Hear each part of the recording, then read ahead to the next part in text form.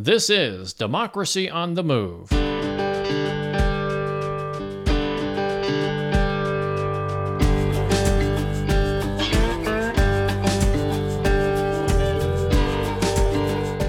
Democracy on the Move is a podcast tribute to the people and organizations who dare to reimagine our nation and drive it back to its original promise of democracy.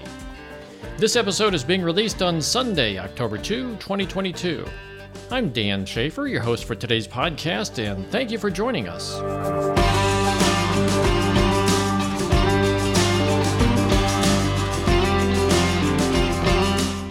In today's podcast, we talk with Tara Anura, candidate for Missouri State Senate District 16. But first, hey, the midterms are here. Join the Women's March for National Weekend of Action on October 7 through 9. That's the weekend of October 7 through October 9. Stand up and march for women's rights. The march itself will take place on October 8th at various locations all around the nation. Check out the website to locate an event near you. In Missouri, I found several marches taking place in Kansas City and Columbia and Jefferson City. Go to www.womensmarch.com for more information. And I found a great resource online from the League of Women Voters. It's called vote411.org. Check it out. They have a wealth of nonpartisan information about the candidates and issues that you'll see on your ballot this November. Again, that address is vote411.org.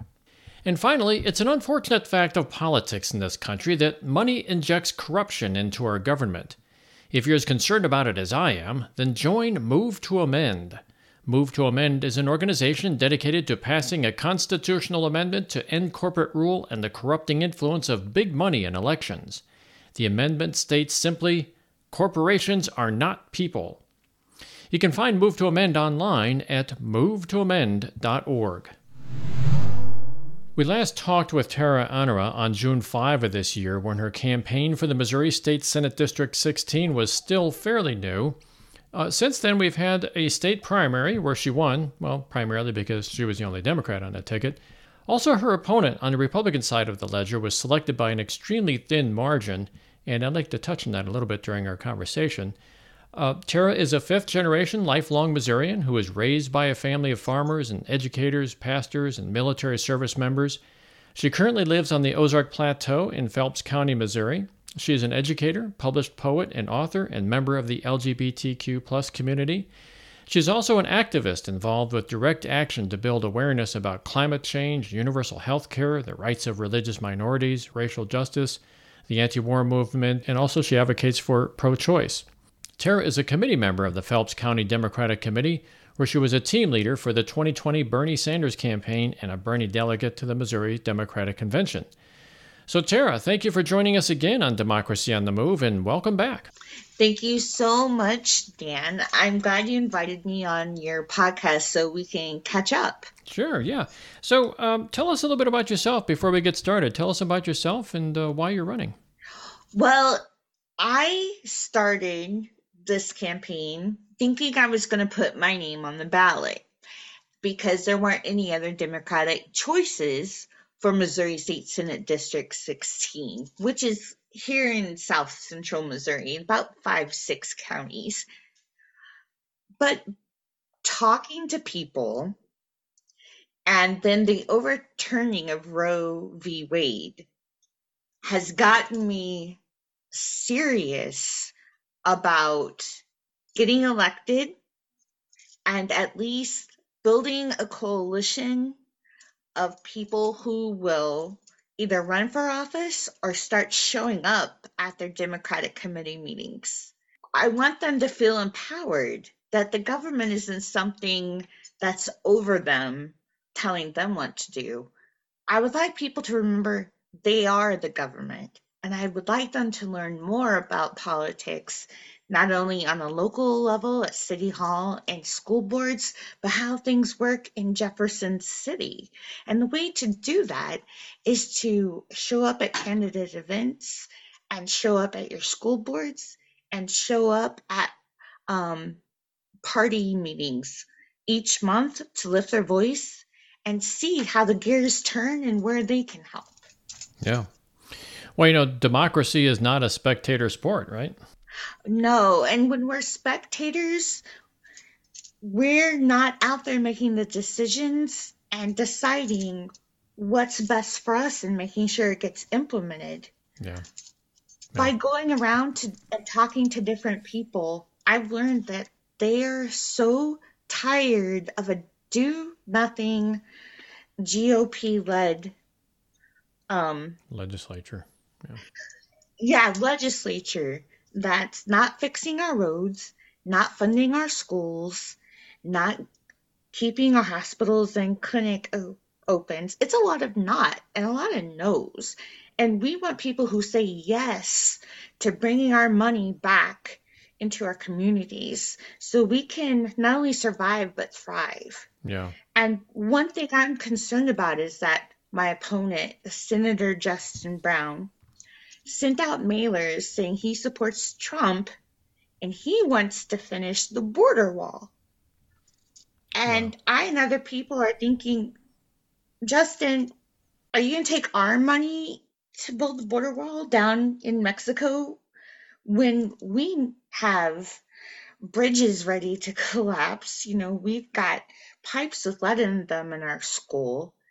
Under his watch, under Josh Hawley's watch, under Jason Smith's watch, our district, the broader districts for U.S. Senate, the smaller districts for Missouri House and Senate are crumbling. They've driven us into poverty, and all the data shows that. Yeah. So we're ready for people who aren't going to give our money away to consultants and big business and farm companies out of China. We want our tax money used here. Yeah.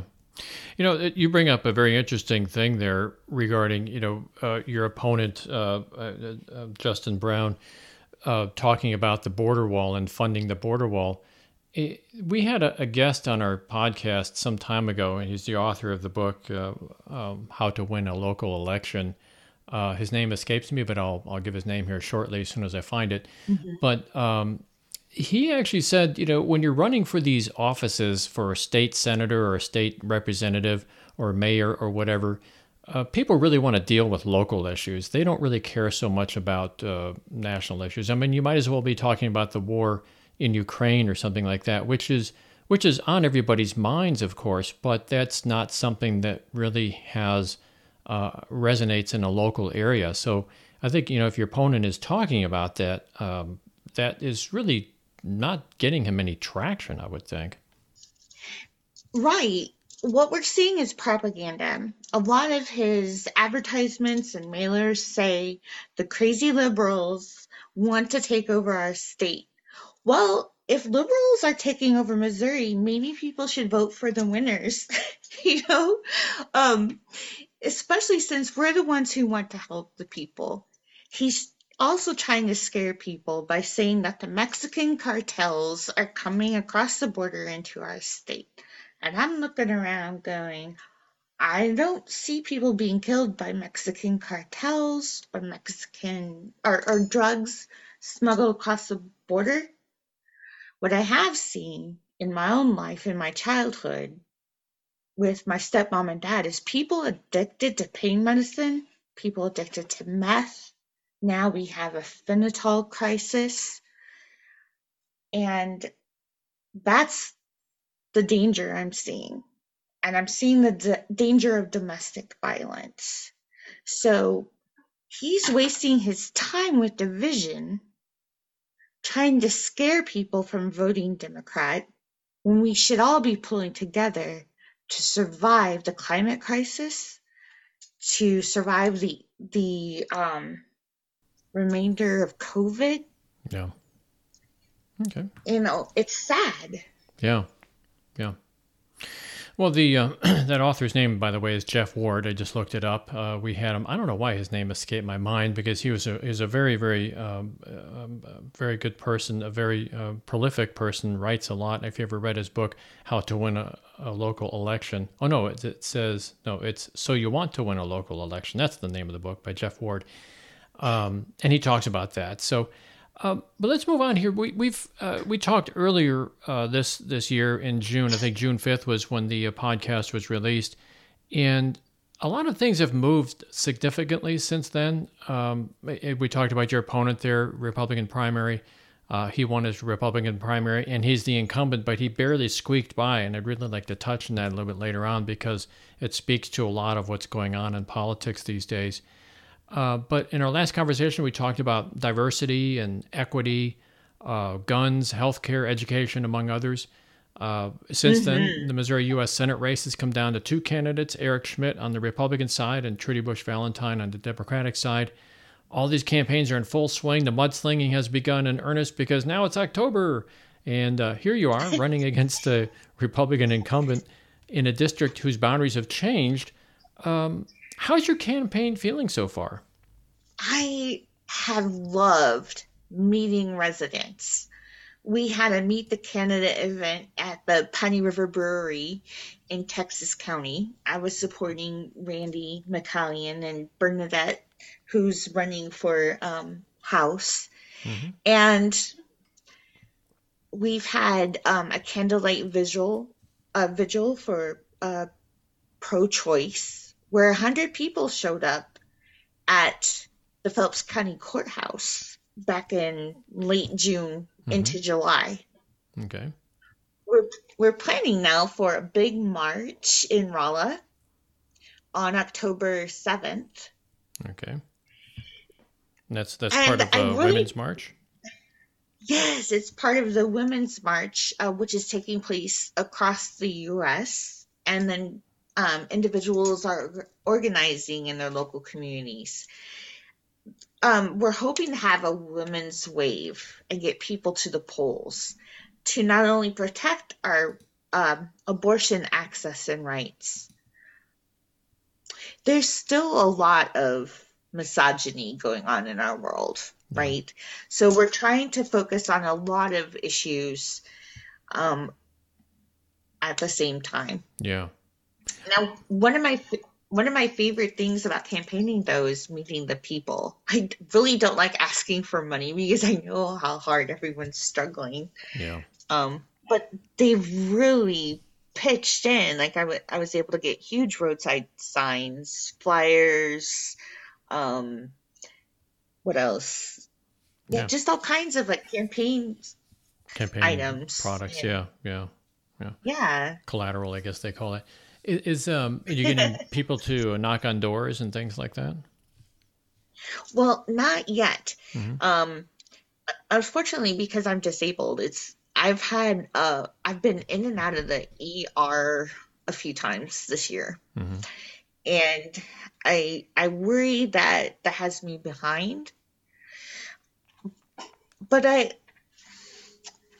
I also like the idea of the people taking care of themselves while they're doing the work. Mm-hmm.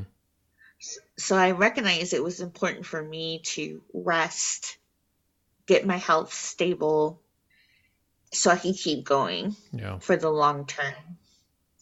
And I'm hoping to get some door knockers and a text campaign going in the next few weeks. Yeah.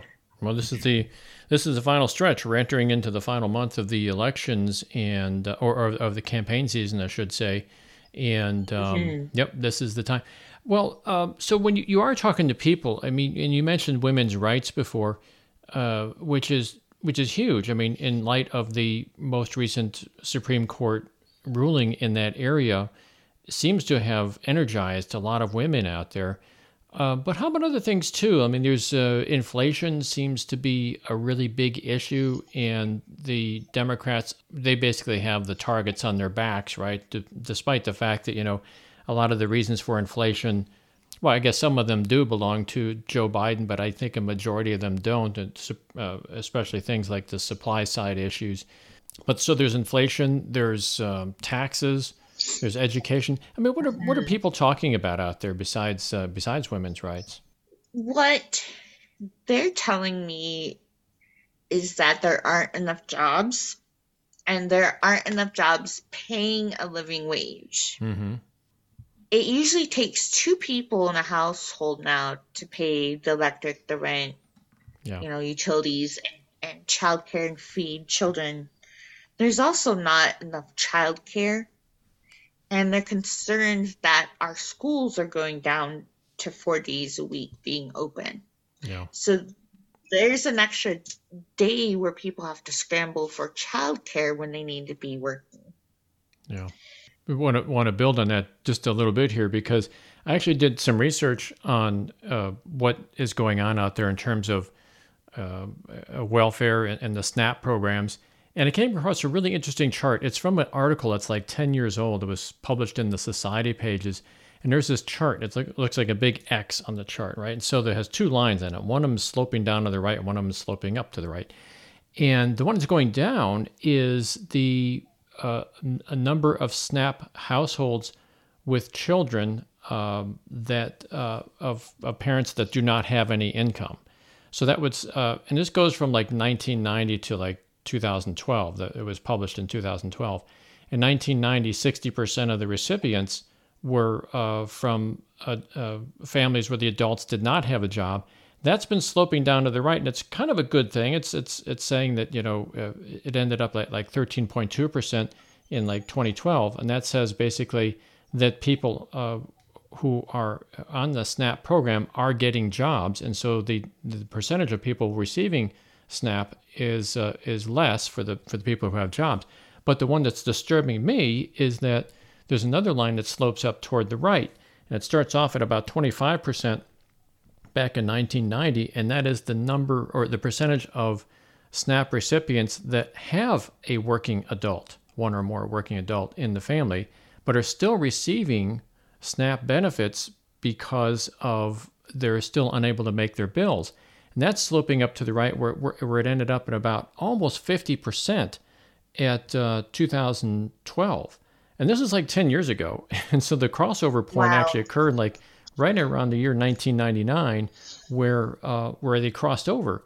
And so that tells me that even though the allegation from some people, especially the hyper-conservatives out there, the allegations are that, they're lazy, they're not working. Yeah, go out and get a job. Well, that doesn't really conform to reality these days. That many of these people, if not most, the vast majority, do have jobs, but they're still unable to make their bills and raise their children. This is an extremely disturbing development in our society.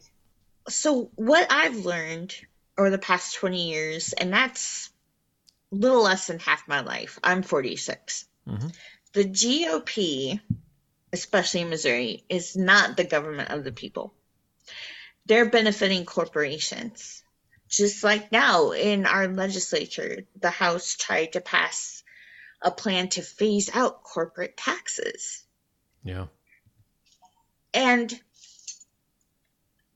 helping people means making sure they have food, water, power, shelter, clothing, access to education, and access to healthcare. Yeah, we're just seeing our infrastructure fall apart. Why they keep telling the struggling working class to work more and reach for something that's not achievable on our own. Yeah. It takes. Oh, and while we're watching the corporations raise prices, pay people paltry wages, mm-hmm. the companies in Missouri and across the U.S. have brought in billions and billions during the pandemic. Right. On the backs of the working class. So we deserve to have some of that given back to the communities where these companies are operating in. Yeah.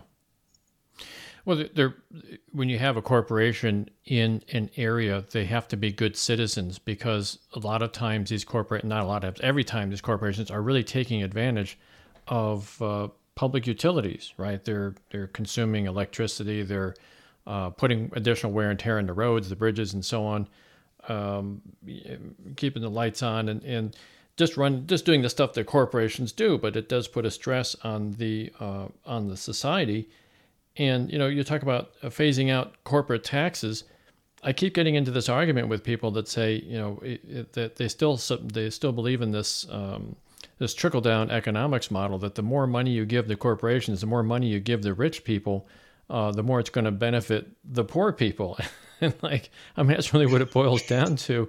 And it's like, on the surface, it doesn't make sense. And when you dig in deeper, it still doesn't make sense to me. No, you can't expect greedy people to share. You have to have laws and regulations in place that force them to be a part of the community. Yeah. I believe that strongly.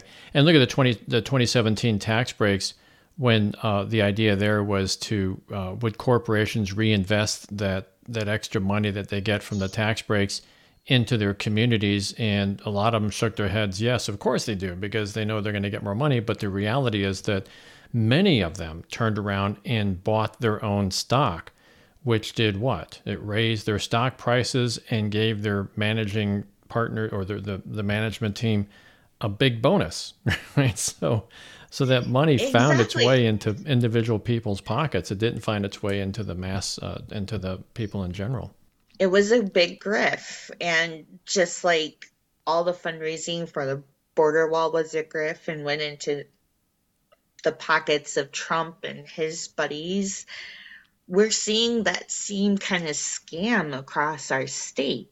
And I think people are really tired of it now. Yeah. I talk to people who are concerned about young people not getting a good education in the defunded schools and then moving out of the area. Did you know that actually, according to MIT, our wages are supposed to be $22 an hour to be able to cover all of our expenses?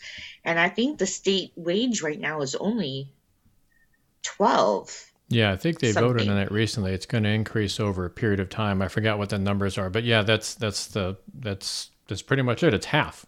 What a little bit more than half of what's needed. Yeah. And there's a lot of talk about how increasing wages would increase prices and put small businesses out of operation. Yeah. But I think there are some regulations in place about what the wage has to be, that the wage is determined by how many people are employed. I'm not 100% sure on that, but I always take the extreme, and this actually kind of goes back to Henry Ford, what Henry Ford said. And the extreme is that if you don't pay a corporation would like to not pay their people anything, and get an infinite supply of labor for zero cost. And if you scale that out, then what happens? The economy crashes and nobody can afford to buy the stuff that the corporation is making. And I think that's what Henry Ford had said at one point. He's not necessarily a big hero of mine, but at one point he said something to the effect that I want to build a car that's cheap enough that people who work for me can buy one. And there's a lot of wisdom in that. So how about one of my pet peeves here in Missouri, and because I live in Missouri, but if I lived in Iowa, I'd have an even bigger problem with, and that's concentrated animal feeding operations, or CAFO as they call them. I call them factory farms. Back in 2019, the legislature passed SB 391, which essentially consolidated control and monitoring of CAFOs into the Missouri Department of Health and Senior Services instead of into the local communities, like your local county health department. Are people in your district talking about this at all? Is this becoming an issue in your district? I think so, because we're worried about our water and wells becoming contaminated because of the lagoons and the large pig farming operations and just the amount of waste these farms make, where they keep animals packed in tight, basically feed them, and then the waste runs out into our wells and our waterways. Yeah. I also think, though, people are very concerned about farmland being sold to China, Hmm. and a lot of those breeding and feeding farms are owned by Chinese companies. We've seen during the pandemic how fragile our shipping systems are, and how we can our supply lines, I mean. Yeah. So why are we allowing our resources, our food, to be produced by foreign companies when we could be having um, more control over the production and distribution of food? Yeah. Yeah. And I'm concerned that actually that the Missouri Farm Bureau endorses Justin Brown and our Attorney General Eric Schmidt, because they were part of the legislature when a lot of our farmland was being sold to people overseas. Yeah. And yet Justin Brown is out there getting so many photo ops with his tractors. He does own some farmland. That's funny because I was just thinking, I um, had that image in my mind of seeing a picture of him on a tractor, and then you mention yes. it. Yeah. Yeah. I actually met him at the Phelps County Focus Meet the Candidate event, where we all took turns answering questions. Hmm. And at the time, we were going through a huge heat wave, Hmm. and he was talking about how one of the tractors overheated, um, and sparked and caused a big fire at one of his hay fields.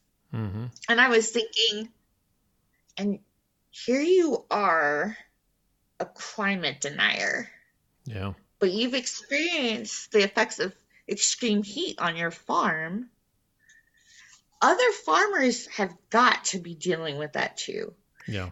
And I know our governor declared a state of emergency during um, the drought we had recently, but a state of emergency is on climate change is like putting a band-aid on a broken flood wall. Yeah.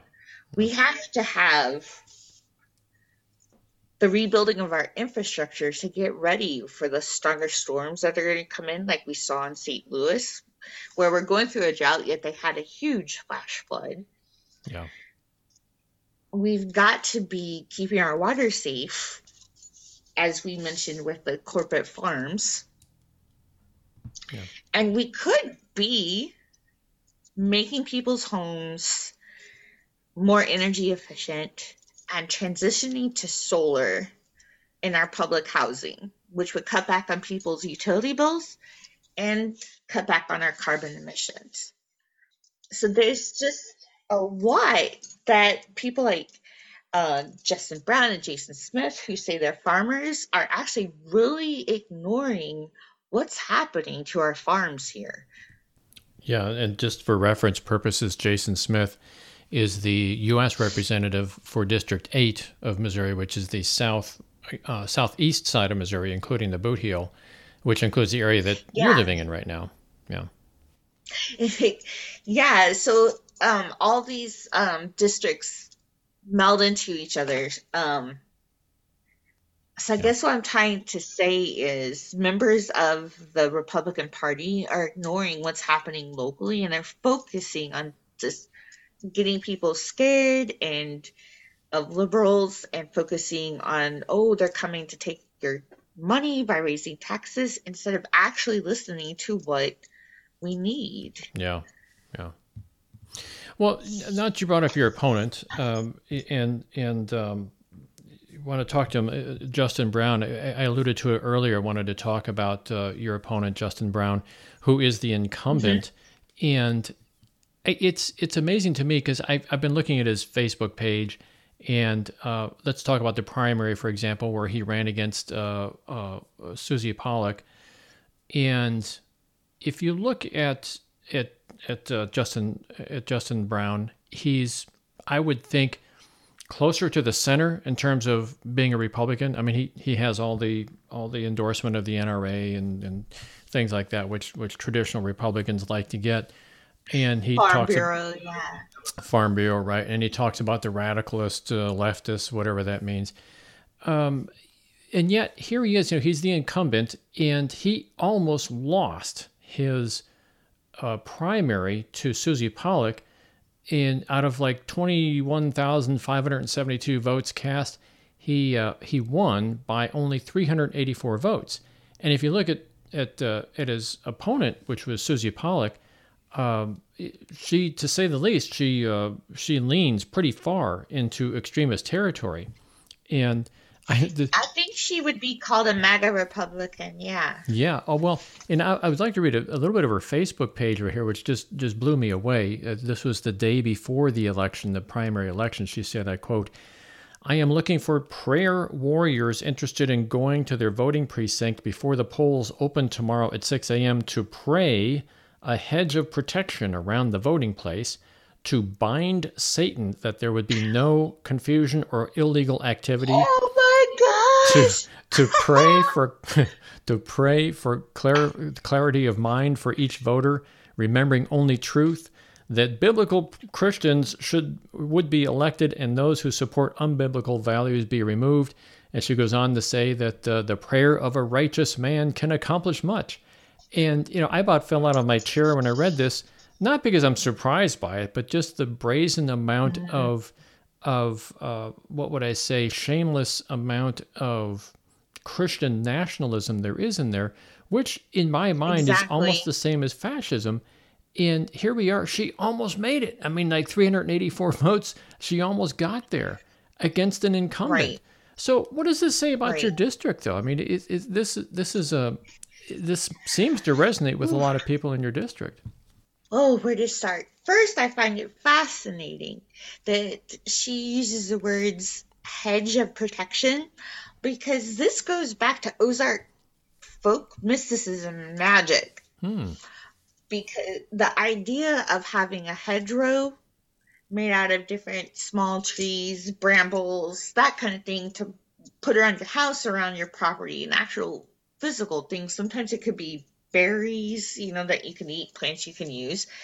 But in Ozark folk magic, which I'm very fascinated by because my family's been here for generations, is you can have a prayer hedge of protection, right? Not just a physical one. So I find that fascinating. And I've always enjoyed how Celtic culture, which followed a lot of the settlers here from Wales, Scotland, Ireland, into the Carolinas, into Kentucky and the Appalachians, and then here into the Ozarks. But here in America, it's unique because you start to get this white supremacy blended with that culture, right?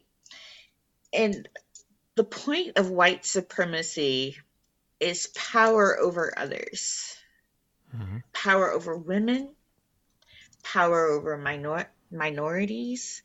And unfortunately, we have a lot of churches in my district who break the nonprofit tax codes and preach from the pulpit that people need to be voting for Republicans. Yeah. One thing that Bernadette and Bethany Mann and I are doing is we're going to be holding a women's lunch in Marys County, because we found out from locals that there are husbands who tell their wives how to vote. And they'll do this because they're taught from birth on that the power structure goes God, pastor, husband, right? And so that same structure is in the household: husband, wife, children. And actually, in rural Missouri, a lot of the polling places are open tables where people sit together and vote. We don't necessarily have the closed off polling booths where people can vote privately. So the husbands are looking over their wives' shoulders. Literally, we'll be sitting there with her at the table, making sure she votes the right way of the congregation. Wow. And this is the power of Christian nationalism in our region. We have a lot of work to do. I may not win this election, but we have a strong group of female candidates here working together to liberate the women of our area. And that's hard to do. How do you convince people they're worthy of making their own decisions, that their body is theirs, Yeah, and that's tough. I can imagine, yeah. Right. So we almost feel like the suffragettes, who worked hard to get voting out of the local bars, which I found interesting in history. The men didn't want women to vote because they didn't want the women coming into the bars. I mean, people would get drunk and fight with each other about how they should vote. And it's fascinating that the suffragettes had to step up to say, no, we need public polling places. We need the right to vote. And we're kind of still doing that now, where women candidates are saying, hey, we need more private voting, even in these public polls. We need to talk to women, help them break away from misogyny and the patriarchy, so that we can fight fascism. Yeah, but it seems like going back to Susie Pollock's Facebook page, it almost sounds like she's there. I don't know if it's a Stockholm syndrome thing or what, but it seems like a lot of women out there are also part of this. Locally here where I live is Mary Elizabeth Coleman, who is notorious for voting against women's rights in many cases, especially when it comes to abortion, to the point where she's made national news because she wants to enforce Missouri's anti-abortion laws in other states.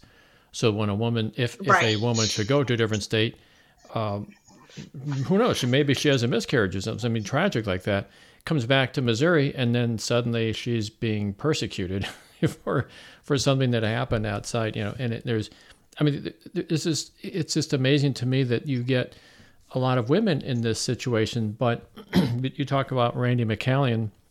I wanted to clarify to our listening audience that Randy McCallion is actually running against Jason Smith for the U.S. Congress position in the 8th District of Missouri. But you get women. She's a great friend of mine. Yeah, she's been on the show before too, and so is Bethany Mann. We've had a lot of women on this show recently who are getting into politics, and a majority of people, politicians I talk to, are women these days, because it seems like they're getting fed up and they're stepping up and trying to make a difference.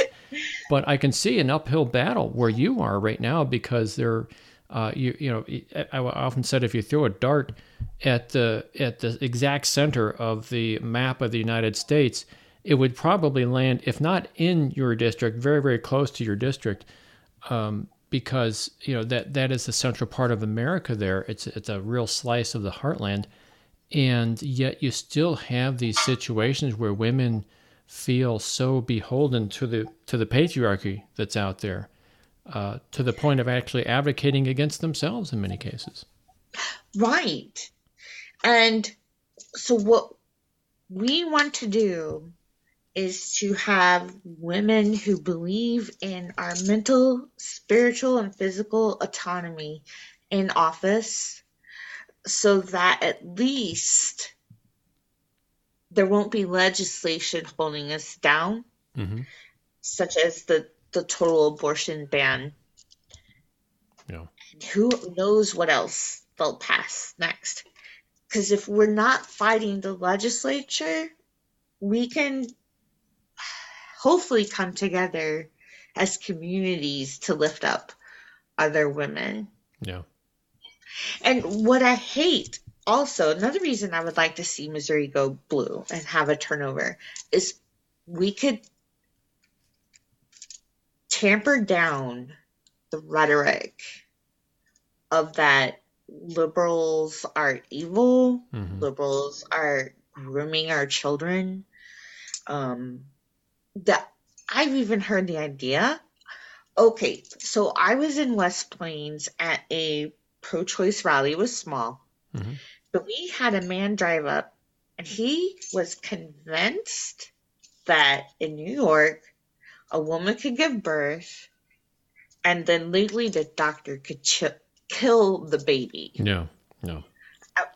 And we're like... Ann Wagner, who's the current U.S. Representative of 2nd District, writes about this a lot on her Twitter feed. She says she calls it post-birth abortion or something like that. I'm like, what are you talking about? That's infanticide. That's murder. And we're like, look, the nurses wouldn't let someone get away with that. The hospital board's not going to let someone get away with that. The police. And I've heard, right? Yeah. And I've heard from people that, okay, because of the Christian nationalism, people have a lot of fear of going to hell and the devil. And one of the rumors that goes around is that abortions are a satanic ritual, believe it or not. And that...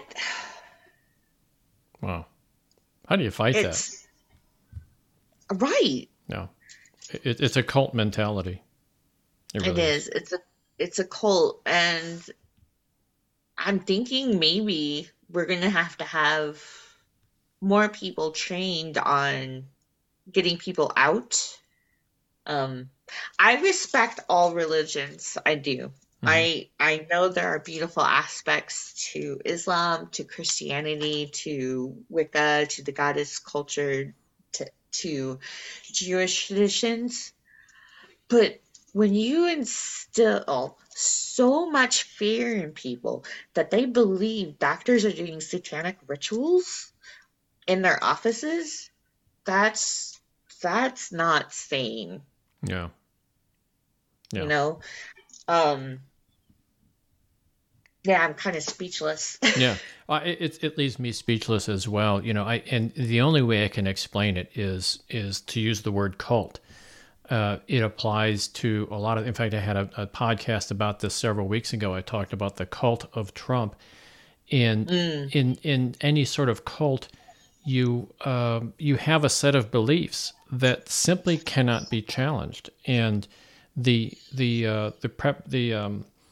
premise is that you go into this with this belief, and so anything that runs counter to that belief is explained away with conspiracy theories, with saying that your opponent is lying, and so you can explain away anything that doesn't fit into your narrow view, and that is the cult mentality, and that I'm not a psychologist. I don't know how to break through something like that.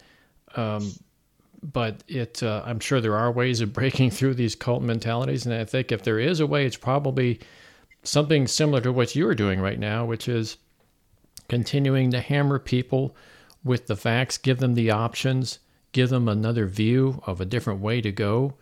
Some people you're definitely not going to convince, but maybe some people you can sort of chip away at it and say, this isn't the way things are. There is something else. I want to tie in this idea of Christian nationalism and cult-like mentality to agape and the other unregulated religious boarding schools in our state. Yeah, just as background, Agape is a religious boarding school for young men out in Cedar County, I believe it is, and they have been accused by multiple ex-students of beating children, sexually abusing them, and all sorts of horrible things that are happening out there. And the state has been very slow to shut down this particular school, but it isn't confined to this particular school. There are other schools in that area that are having the same problems. So go ahead. I didn't mean to interrupt you, but I did want to provide that background. Oh yeah, absolutely.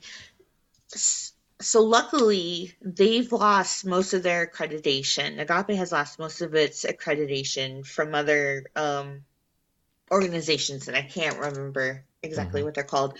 And a lot of the girls' schools that were run the same way have been closed. I've talked to Agape survivors, such as Richard Buckland, Mm-hmm. and I've talked to M. Adams, who survived Bethesda in Mississippi. These children are forced into slave labor situations where they have to work long hours on other people's farms. They work long hours in construction, and the school gets money from parents paying tuition and from the people. They they get paid from these other people who use the children as labor. um, I talked to a young man in Texas County recently who was very brave in sharing what he went through. He often got $1 or a few cents a day while he was in this school. Mm. And Wow. he they would lock children in their rooms or restrain them if they disobeyed. Mm-hmm. And then you couldn't do your chores or your slave labor, basically. You wouldn't get money. And this man, well, he's a man now, when he got out, he, after being there like 4 years, he had like $400, and he just spent it all on food. Probably didn't end up with an education either. No, exactly. Often the children are forced to memorize Bible verses, Mm-hmm. memorize chapters of the Bible. M told me they had to often stand in line and recite the book of John, first book of John. Mm-hmm. It's hard to. It's heartbreaking. Really heartbreaking. So, what these places are doing, they're generating traumatized, scared people. They're generating more people who might fall prey to other abusers. Mm-hmm. And they're run by churches. Yeah. Of all things, run by churches. Yeah. But Right. that's part of that mentality that gets that gets into people. The cult mentality. That's where it comes from. Right. Yeah. So we need to shut down these centers of income Yeah. and these trauma centers to help free people. I hope everyone will support Sarah Unsicker's legislation that she is trying to pass during the tax session right now to get these schools fully regulated. Yeah. But that's hard to And do because closed these down. are actually private institutions, though, right? I mean, they're not state run, so they don't have state accreditation. But that I'm not defending the state at all in this case because I think people like Yeah. Eric Schmidt, in my mind, who is the current attorney general who's running for senator, has completely ignored this situation almost from the very beginning. He's paying some lip service to it now because he's getting a lot of heat for ignoring it. But they're Yes. not accredited by the state. So what options does the state have in this situation? Is it just enforcing laws against child labor and things like that? Well, there are already, yeah, enforcing those labors. Now, there are states that even though they have religious schools, they still have to be regulated. So when a lot of these places got closed down, like Bethesda in Mississippi or schools in Washington, Hmm. a lot of those owners came to Missouri. They fled to Missouri because we weren't regulating private religious Oh, schools. wow. Yeah, I didn't know that. So what, yeah. So what Sarah wants to do is, I believe her legislation, her proposed legislation is saying it doesn't matter if you're a religious private school, you're going to get regulated for the safety of children. Yeah. I see. Wow. We need that. Yeah, absolutely. We need that. That is amazing. Yeah, Robert Buckland is a person I've been in touch with. I keep trying to get coordinated our schedules to get him on the air here as well. He's an ex-student of the Agape boarding school, and he's one of the leading voices that's really been a thorn in Eric Schmidt's side in terms of getting something done about this. And it yeah, and actually I didn't know anything about it until he emailed me one day and said, "How would you like to do a story about Agape?" So I had to like run in and do all this research, and as I'm doing my research, I'm like, this is happening here in the United States, here in my state, Missouri. This is Yes. unbelievable. I found out from Robert, and he and a lot of survivors of those schools are trying to take down what's called the troubled teen industry. It's these boarding places that say, hey, pay us tuition. We'll take your child that is somehow dysfunctional or causing you problems. Maybe they have ADHD, maybe, they have other psychiatric issues, and we're going to rehabilitate them for you. Yeah. But unfortunately, teens with mental disabilities or learning disabilities are easily manipulated into being a victim. Yeah. So these children aren't getting educated, they're not getting counseling, they're not getting the love and support they need. They're just being abused, so they'll be slave labor. And actually, it was the Department of Justice and Polaris. Polaris is a anti-trafficking group who found out about a boy who had been kidnapped from California and dragged to Agape. And thanks to Robert and other survivors, candidates like me, Bernadette, Randy, we're being informed and we're stepping up and being their advocates. And then we told Trudy Bush Valentine about it, and she's heard from survivors. So Democrats are really trying to protect the children in this state. And because campaigns started picking up this message that we need to stop the troubled teen industry in Missouri and close Agape, Eric Schmidt, our Attorney General, decided, maybe he will stop for a while suing our public schools over masks and actually file a brief to get it closed. Yeah. And I think a Republican in the General Assembly just stood up recently and said they need the Department of Justice to get involved. Yeah. Yeah, and I was grateful for that. Yeah, it's not a Republican thing. I don't want to make that straight. I mean, it's not a Republican thing. I think it's just a thing that has been ignored and disregarded by, I would think, the more extremist MAGA Republicans that really don't see a problem. Well, I guess maybe they see the problem, but there are other political considerations to make. For example, from what I understand of the Agape boarding school situation, and correct me if I'm wrong about this, because I'm sure I didn't get this right, but the judge that was overseeing the handling of this case was actually on the board of the law firm that was representing Agape at one point. So there's like this old boys network that kicks in and protects them. Exactly. Judge Mutin, he founded the law firm that is representing Agape. Mm-hmm. Okay. And now he's the judge. Yes.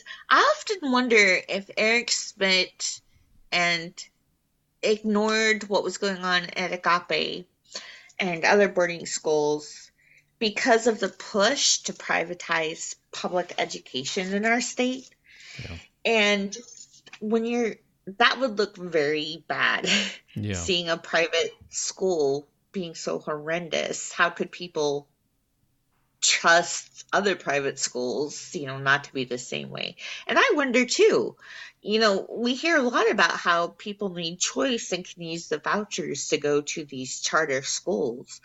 But the charter schools are going to build in places like Kansas City and St. Louis where their employees are going to have opportunities and people can pay those high tuition rates. Yeah.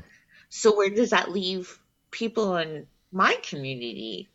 Right. It takes money out of the state monies that are set aside for public schools and puts them into these private schools. And I do agree that some of these charter schools aren't so bad, but the concept is pretty bad because basically you're taking public money and putting into a private institution, and that's run by a charter in the case of charter schools, but run by whatever board, like in a parochial school, whatever board exists for that. You don't know where that money's going, and you talk about parents having control over their children's education. That actually makes it even more difficult to have control if it's a charter school or if it's some sort of religious-based school. Right. You have even less of a voice.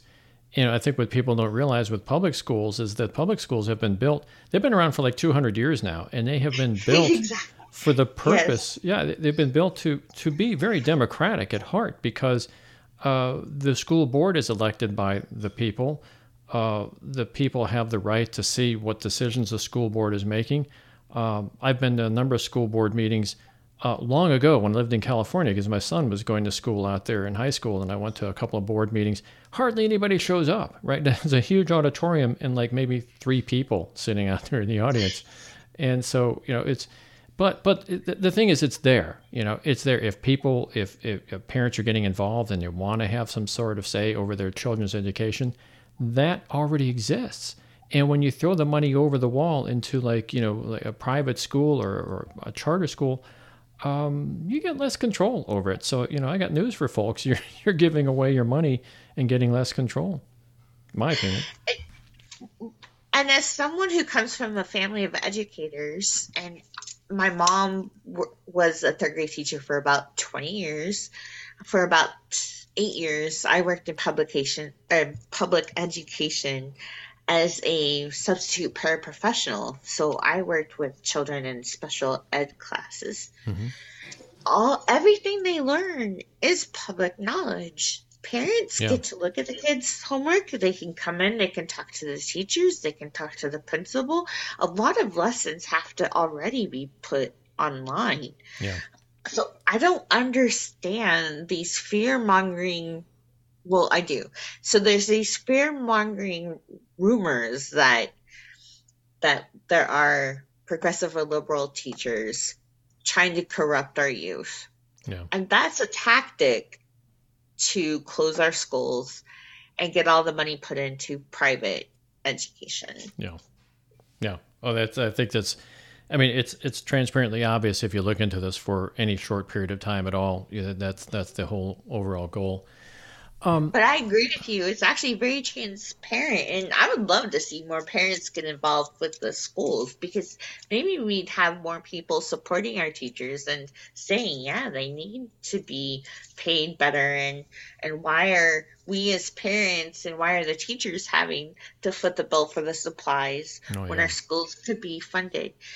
I know now it's so expensive to get your kids supplies, because in the older grades they often need like SD cards, headphones, that Yeah. kind of thing when they go into class, because tech is so much a part of learning now. Yeah. And I think what would be great is at the start of every school year, people could send their kids to school. Kids shows up at the class and the teacher is passing out all their supplies for the year. That's something I would like to see in my district. Yeah. And I would like to see, instead of each district paying for their schools, because we have a lower income counties here. It's almost like they're being punished, right? Mm-hmm. So I would love in Missouri to see the taxes being the taxes that go toward education kind of come together as a pool for the state and distributed based on the student population in our schools, in our public schools. Yeah. Well, there is a formula for that in Missouri, but I think it actually needs to be modified quite a bit. I do really want to get moving on here because we're going to have to wrap this up soon, but I did want to say one thing before we wrap this up. And I was very surprised last Wednesday when I joined this meeting regarding this upcoming election. There's going to be an issue on the election that votes whether or not we're going to have another constitutional convention in Missouri. I'm kind of new to this whole topic, but it seems very intriguing to me. In fact, next week we're going to have Robin Kuhlman, who is I believe she's an associate professor of poli-science at Central Missouri State University. I hope I got that right. But she's going to be coming on to the show next week to talk about a possible constitutional convention in Missouri. And apparently this thing comes up every 20 years in Missouri. They have to put it on the ballot, and it says basically, do you want to have another constitutional convention? And I've since learned that there's a lot of states that do this. There's 44 states out there total that do something like this. So if we vote to have a constitutional convention, that basically means that a group of delegates get together, get a do-over, right? A mulligan, if you will, to redo the Constitution, either add amendments to it or rewrite the whole thing if they want to. Hardly ever happens, though, historically. Not only in Missouri, I think it's happened in 1946 or something like that in Missouri. It hardly ever happens to any state, even though it does come up. What do you? Anyways, to get long story short here, it's already a long story. But you were in the meeting on Wednesday, and I thought, wow, there's Tara. She's actually interested in this as well. What is your opinion about having a possible convention, constitutional convention in Missouri? That is a very interesting question, and a lot of concern I've heard at Democratic committee meetings and among voters is they would be concerned about fascists or white Christian nationalists somehow hijacking the meeting and taking away more of our civil liberties. Yeah. And I was too, until as a speaker, Winston Apple explained it a little bit better. And it really taught me how uninformed, I hate to admit it, but you and me both had the same experience. Yeah, how uninformed I was about the inner workings of government, which is one reason I'm running too. I wanted to learn more. But basically, each party, if I recall, can nominate the same amount of people to be a part of this convention. And then citizens in each Senate district can nominate members at large. And none of these people are actually going to be elected officials, members at large, or the nominated people by the parties. They have to be citizens. And then I thought, wow, there could be some potential there for change. Right. Because it sounds like it would be pretty balanced. It does, according to what you're alluding to there is that there are a number of delegates that come from each senatorial district, and within each senator district, each party within each district can nominate one person. So mathematically, I think insofar as those delegates are concerned, you'd end up with an even split between Democrats and Republicans. Let's face it, there's other parties in Missouri, but I don't think that they would get that many votes. So, but there are those 15 at-large members there that concerns me because those would be the tiebreakers, and they could be heavily influenced by organizations that have a vested interest in seeing the Constitution swing one way or the other. That does seem like a interesting opportunity to do things like ranked choice voting, open primaries, multi-winner districts, to nullify a lot of the adverse effects that the legislature has had over this state over the last 20 years or so, and women's rights included into that whole equation there.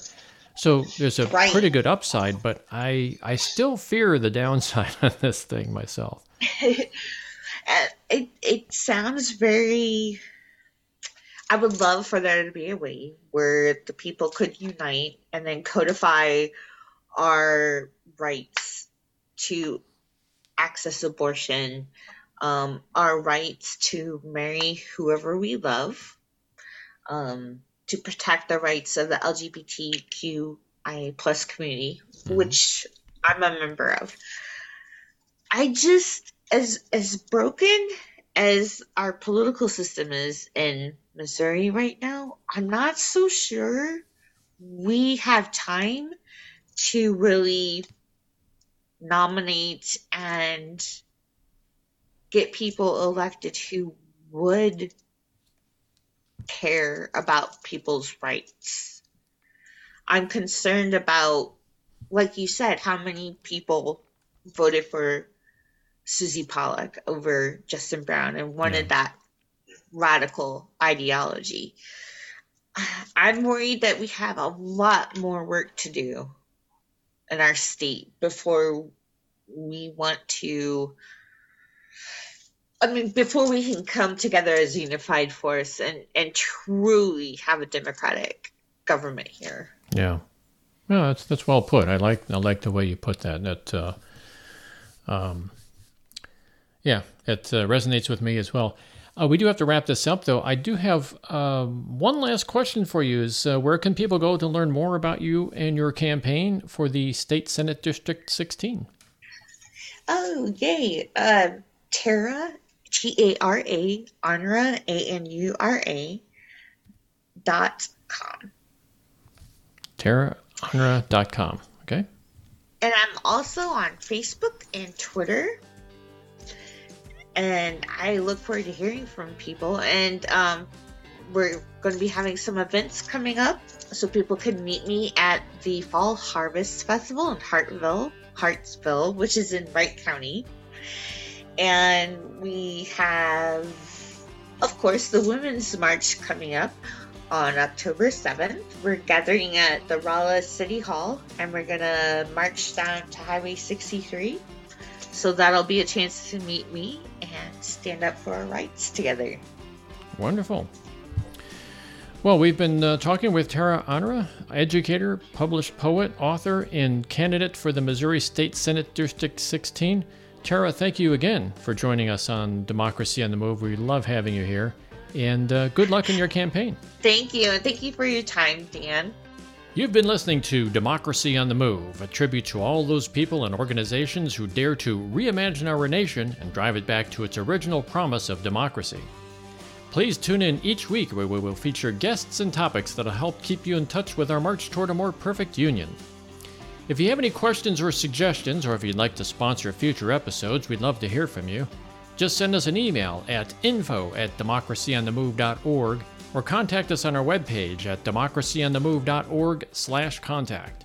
Democracy on the Move is all one word. Theme music, Murky Waters, performed by El Rey Music, used under license from Shutterstock. I'm Dan Schaefer, your host for today's podcast, and I'd like to thank you for tuning in. It's been my pleasure to be with you today. Please have a safe week ahead, and we hope you'll tune in again next week.